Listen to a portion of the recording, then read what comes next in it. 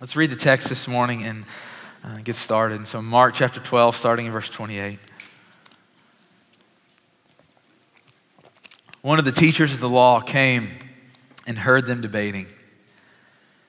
Noticing that Jesus had given them a good answer, the teacher of the law asked him, Jesus, of all the commandments, which is the most important? The most important one, answered Jesus, is this. Hear, O Israel, the Lord our God, the Lord is one. Love the Lord your God with all your heart, with all your soul, with all your mind, and with all your strength. And the second is this, love your neighbor as yourself. There is no commandment greater than these. Well said, teacher, the man replied. You are right in saying that God is one and that there's no other but him. To love him with all your heart, with all your understanding, with all your strength, and to love your neighbor as yourself, that is more important than all burnt offerings and sacrifices. When Jesus saw that he had answered wisely, he said to the man, you are not far from the kingdom of God. And from then on, no one dared ask him any more questions. This morning, I want us to just kind of walk through this verse by verse. I think God just has been stirring my heart, and I think he has some words for us this morning as his people, as his children. And so starting in verse 28, I really want to invite you to listen, to pay attention, to be here this morning, to be present. One of the teachers came and heard them debating. Noticing that Jesus had given a good answer, he asked him, of all the commandments, which is the most important one? The most important one. And I was just kind of thinking this week as I was reading through this text, what is this guy's motivation in coming to Jesus? If you were with us last week, a guy very similar to him, this PhD in theology, this brilliant man who had studied the scripture and had it memorized and mastered, he came to Jesus. And if you were to go back and read the rest of Mark chapter 12, you notice that just one person after the other just kept coming to Jesus to test him. Trying to trap him, trying to catch him in a lie, trying to expose him for the fraud that they want him to be. And I look at this guy and I go, why in the world does he come to Jesus? Is he trying to test him? Is he trying to trap him? And Mark doesn't tell us. He doesn't tell us this guy's motivation. Here's what I noticed this week, though, and I think this is so beautiful, that when this guy had the courage to come to Jesus with his questions, Jesus didn't push him away. He didn't overlook him. He didn't tell him that his question was stupid. And I just kept thinking, man, this is the heart of God.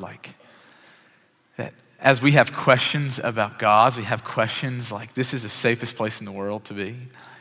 That you don't have to come here and have all the answers. That this is a place for people who are looking for answers. This is people with questions. This is a place for people with questions. I love that Jesus answers this complex question so quickly.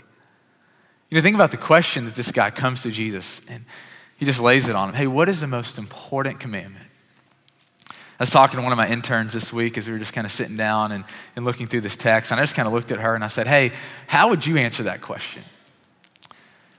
Someone came up to you and said, what's the most important commandment in the Bible? How would you answer? And she just kind of looked up and thought for a second, and she's like, I don't know. And I said, ask me that question. She said, okay, Brandon, what's the most important commandment? And I was like, I don't know how to answer that. We've been given the answer here in Mark chapter 12, but have you ever wrestled with this question? You ever wrestled with the heart of this question? What does God want for you? Jonathan and Audrey, when you think about your lives, it's have you ever wrestled with what is the plan that God has for me in this life? You guys ever had this moment where you tried to read the scriptures and you tried to make sense of what God was saying, you just felt so overwhelmed, like there was no consistency?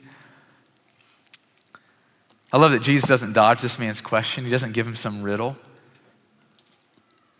It's this amazing moment where the creator of the universe tells him, I invite you to pay attention to his words.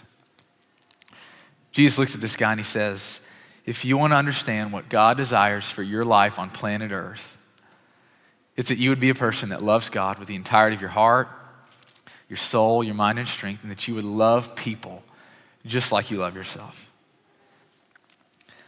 Four kind of movements that I just kept seeing this week as we were working through this text. I want to give you these 4 words if you're a note taker. If not, by all means, don't take notes if you're not a note taker. But it might just kind of help us as we're working our way through this text. The first word is the path. Second word is the power. Third word is the prize. The fourth word is the price. The path, the power, the prize, the price. want us to think about the path for a moment. This is a really significant moment. I don't think just in this guy's life. I think it's a significant moment in our lives. I think so often we show up here on Sunday mornings with really no expectations of God going to speak into our lives, into our questions, into our reality. And I think for some of you this morning, God is trying to sit you down and to get your attention and look you in the eyes and saying, this is a significant moment. God is giving us the goal for our lives, the purpose for which you and I were made. And I love that Jesus makes it so understandable, so digestible. I was thinking about soccer this week as I was trying to figure out how to explain this to you guys. And, I like soccer. I think it's fine. But I sit down and watch it and I don't understand it. I don't understand the rules. I don't understand, much about how it goes on. But I do know this. The point of soccer is to take this little black and white ball and to kick in a net as many times as possible, right? Like, we're all aligned on that. You soccer gurus, is that true? Okay. That's the gist. If you want to understand soccer, it's about taking the ball, kicking the net as many times as possible. Now, I know that there are a lot of other things that go into soccer, right? Like playing defense and communications and knowing how to dribble and having a good coach, and all these things matter. But if you want to just sum up the game of soccer, you can describe it in that way. And I think Jesus is kind of having one of these moments with this guy who comes to Jesus with this question, and he says, man, let me just make it so simple for you. What the God of the heavens wants for your life is that when you wake up in the morning, when you go to bed at night, and all in between, that you spend the entirety of your day, you spend the entirety of your life loving God and loving people. This is a path that God has for each and every one of us. And here's what's interesting. This guy knew it. Let's keep reading in verse 32. This man looks at Jesus, the one who created the scriptures, the guy who spoke the scriptures into being.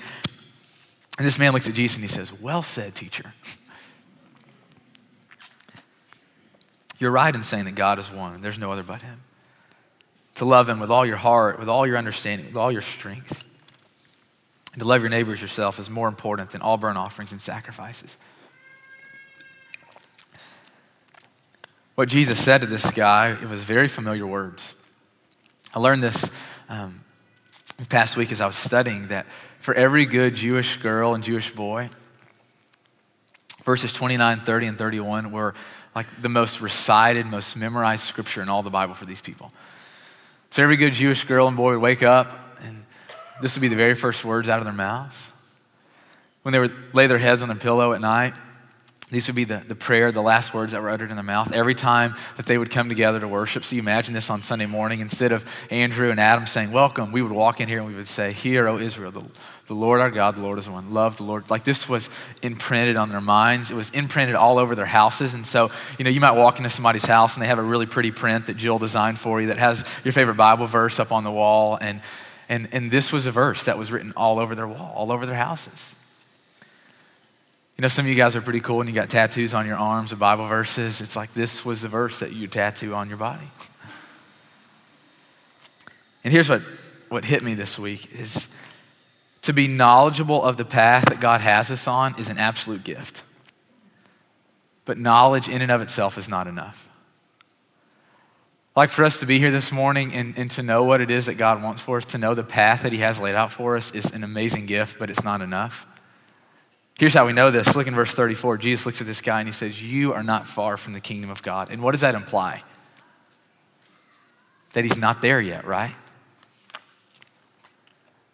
Simply having knowledge, simply having answers is not enough.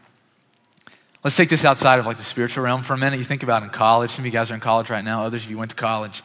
Isn't it true that it's not enough to just know which classes you have to take to graduate? So you sit down as this ambitious freshman and you're meeting with your advisor and they go, hey, this is a class you need to take your fall semester freshman year. And these are the classes you need to take spring semester freshman year. And they just kind of lay it out for you. Isn't it true that if you never register, if you never show up to class, if you never study, if you never take a final, you will not graduate? For some of you, you're like, oh man, I got to get going. It's yeah, there you go. You're welcome. Having knowledge, having the answers is not enough. And all of us understand that truth, right? that there must be a stepping in. There must be a process where we act on that which we know. Let's pull it back into the text here. There is something else that God has for us other than just having the spiritual answers to all the spiritual questions. Like if we want to be people who are really alive in the kingdom of God, if we don't just want to play this game and show up on Sundays, if you and I are seriously interested in following Jesus, becoming like Jesus, living like Jesus in this world, we have to take what we know and act on it, put it into practice.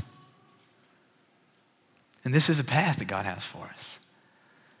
That what God desires for our lives is that we be people who love God and love people as much as we love ourselves. Like, you want to define your life? That's it. A life well lived in the eyes of God is a person who is ruthlessly committed to day in, day out loving God, loving people like you love yourself. I want to spend the rest of our time together really digging into what it looks like to act on that which we know. We're going to spend basically all of our time looking at verses 30 and 31. This is kind of the second movement in the text, the power. You know, there is power in seeing someone who really does wear this, who's like committed to living this out. You know, the greatest example is Jesus, our King. I've been so blessed by this study through the book of Mark. I've loved just kind of seeing the humanity of Jesus, seeing like what it was like for him to really be a human, to have the human experience and to walk with God and to love people. You know, you look at Jesus' life, and his life was marked by this relationship with the Father. That there was this devotion, there was this obedience, there was this welcoming of God's will into his life. And I go, there was just this friendship, this interaction with God the Father that Jesus shared that every single one of us long for. Whether you know it or not, you are made to have this kind of relationship with the Father. There's a lot of places that I could point us to talking about the unbelievable love that Jesus had for his Father, but I was reading Luke chapter 6 on Friday and I thought, this is perfect. Luke chapter 6, verse 12, it says that Jesus went out to a mountainside to pray one of these days, and listen to this, and he spent the night praying to God.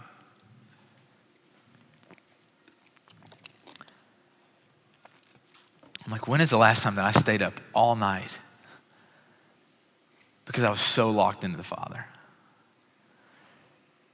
It's like, when's that last time that I, got in bed at 10 o'clock and I started my prayers, and usually the way that happens is about 26 seconds in, I'm asleep, right? And when's the last time I started praying, and because I was so just enjoying the presence of God that it kept me up all night? You know, the thing that we see in Luke chapter 6 about the love that Jesus has for the Father is the type of love that a dude has for his girlfriend, right? When you're early on in dating. Like, I remember when Courtney and I first started dating, and home for the summer, she was back home and I was in a different place, and we'd stay up late into the night just talking on the phone. It's like this eagerness to be with them, to hear from them. And you can go through the scriptures and you'll just notice over and over again, oh man, look how much Jesus loves his Father. It wasn't that just this relationship that Jesus had with the Father. His life was just marked by this unbelievable love for people. I wish I could just spend all morning just kind of talking us through, pointing us through different stories. A lot of these we've already talked about. Think about Mark chapter 1 though, where Jesus, after a long day of work, he goes home, and it says after sunset, the entire town goes to his house.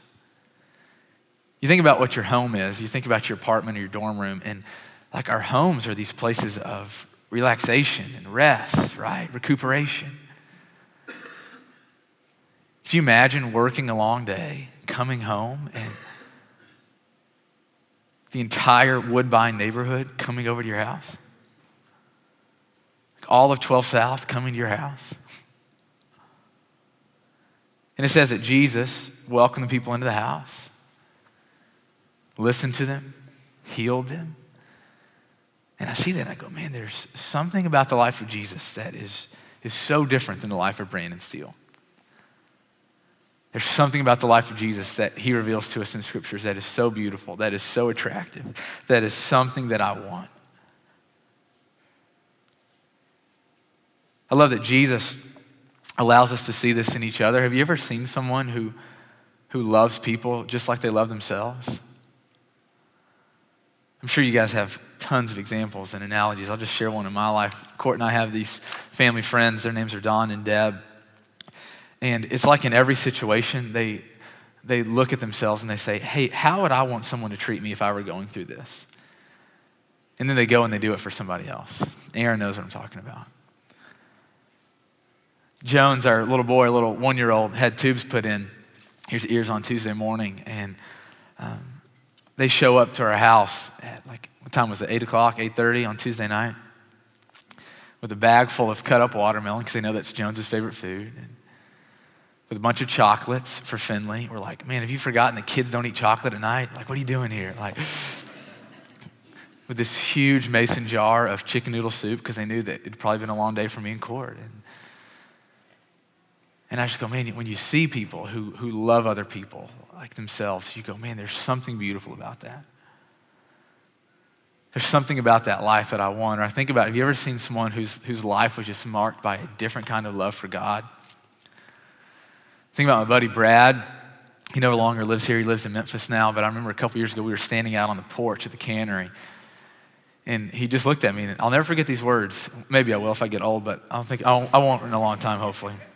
He looked at me and he said, Brandon, wherever God leads me, whatever God tells me to do, I'm going to do it. And I went, wow, I'm just not there yet.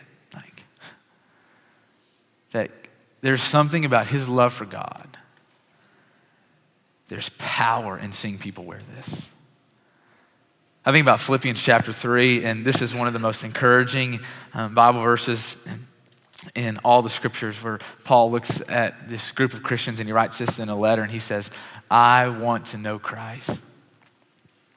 He said, I want to know the power of his resurrection. I want to participate in his sufferings. I want to become like him in his death. And so somehow attaining to the resurrection from the dead. And I read that and I go, there's something about this guy's life that he was so locked in on the Father, that he knew Jesus Christ, that his life's goal, the path that he knew God had for him, the thing that he wanted more than anything was to know God. And so often I read passages of scripture like that and I just feel so condemned. I'm like, that's not where I am. That's not where I've not arrived here. And I love how he continues. This is what Paul says. He says, not that I've already obtained all this. He says, I haven't arrived at my goal yet. He says, but I press on to take hold of that for which Jesus Christ took hold of me. He says, brothers and sisters, I do not consider myself yet to have taken hold of it. But this one thing that I do, I forget what is behind and I strain toward what is ahead. I press on toward the goal to win the prize for which Jesus Christ has called me heavenward. I love this about Jesus, that all throughout scripture, man, he just reveals himself. You see a different kind of love in the life of Jesus. You look around us and we see different types of love in people all around us. And there's power in seeing people who are actually living this path. Third kind of movement I want us to think about this morning is the prize. And this is twofold. First part of the prize is this, that loving God, loving people is the most fulfilling, most satisfying thing that you'll ever do in life. I didn't say that it's easy. I didn't say it's always going to be fun. It's not always going to be rewarding, but it is the most satisfying. If you want to live a satisfying life, spend the entirety of your life walking down this path. Of all the things that God could have told us to do, the way that he has told us and wanted us to live our lives, to love him, to love people, he could have told us to do anything. Do you realize that? Jordan, God could have told you, Jordan, what I want for your life is for you to spend 22 hours a day in the scripture. It's wow, okay. He could have looked at us and said, Caroline, what I want for your life, I want you to spend 23 hours of your day laying on your face in meditation. Of all the things that God could have told us to do. He says, Drew, I want you to spend the entirety of your life loving God, loving people. And there's a joy that comes in this. There's a joy that comes from really loving God, from being locked into God. You ever had a moment, maybe it's in worship, maybe it's when you're hiking your favorite trail, maybe it's when you're out in Colorado. It's where you just see God and your heart just comes alive for him? You ever had one of those moments? Like, we're made to love God. We're made to love people. It's like you think about those moments in your life where you've really sacrificed, where you've given of yourself for the pure good of somebody else. I go, our God is so amazing. And part of the prize is that he lets us use and invest our lives in things that satisfy us most deeply. The second part of the prize, and this is just unbelievable, is that Christ is in us. Christ is in us. Colossians chapter 1, verse 27 says that God has chosen to make known to us the glorious riches of this mystery. Here's the mystery. Jesus Christ lives inside of you. Riley, Christ lives in you. Carter and Lindsay and Rachel and Paul, Christ lives in you. Danielle, Christ lives in you. Jesse, Christ lives in you. Like I look around the room, if you are in Christ, then Jesus Christ, he lives in you, Rachel. He lives in you, Callie. Which means that he's always with us. Jesus Christ, the one who loved God and loved people perfectly, who lived this, who accomplished it, he is with us always to help us. I was thinking about my earthly father. When I was in first grade, I was in Boy Scouts, and that was the only year I was in Boy Scouts. I was so bad at it, they kicked me out, so I couldn't do it in second grade. But I remember they would give us all these projects to do, Hey, I want you to go camping. I want you to build this box car. I want you to do all these things. And I remember just being overwhelmed because it was all completely uncharted territory for me. I didn't know how to do any of the things they told me to do. But my dad did. He had done all those things before. And he was with me to help me. I think about what we get as Christians, as followers of Jesus. Christ in us to help us do this. To help us live our entire lives down this path. Experiencing this power. Claiming this prize. The fourth kind of movement in this text is the price. I love that Jesus looks at this man and he says to him, you are not far from the kingdom of God. He's implying that he's not in yet, but he's also pretty dang close. The kingdom of God, stepping into this life is not about us doing enough to make God pleased with us. Life in the kingdom of God is not just about us trying and struggling and proving and striving. Like the kingdom of God is this great reality that God has taken the first step. That God has extended the hand, that he has come and invited us in. On Wednesday morning, I woke up early to spend some time with God. About 5 minutes after I got up, Jones woke up and just totally disrupted my plans, just full of the enemy, just woke me up. And I was holding him, just kind of sitting out in the same place I always sit in the mornings. And he was laying back in my arms, and he was holding this little lion, and he was just looking up at me. And I wish I could take what I was feeling in my heart and put it in your heart so you could feel it. I was just looking down at my little man, and there was just this wave of love and joy and delight in him. There was so much satisfaction in just holding him and knowing that he wanted to be held by me. Jones can't talk really. He can say daddy and a few things. He can't tell me what he's feeling, but he shows me. So he runs to the door when I get home. Every time when I leave in the morning to go to work, he goes to the window and he waves at me. He loves to run to me and to fall in my arms and to make me laugh, and Jones loves me. And I don't have any scientific proof on this. I only have my experience to speak of. But he loves me. And I don't know if we're just naturally wired to have love for our parents or what, but But what I do know is that for the past 14 months, I have shown him over and over and over again that I love him, that I delight in him. And I'm convinced that one of the reasons, maybe the reason he loves me, is because he knows how much his daddy loves him. He knows how much his father delights in him. And I don't know where you come in this place this morning, but you need to know that God the Father, Jesus the Son, and the Holy Spirit, they love you so much. And they have proven that they want you in the kingdom of God. They have proven that they want you to be a child of God. I love Romans chapter 5 where Paul says this, that God demonstrates his own love for us in this. While you and I were sinners, Christ died for us. While we were sinners, Christ died for us. Not when we had all the answers, not when we had it figured out, not when we had straightened our lives up, when you and I were as far from God as we've ever been in our lives. Christ Jesus died for us. Which means that the price has been paid. That every sin you've ever committed was put on Jesus Christ, our King, on the cross.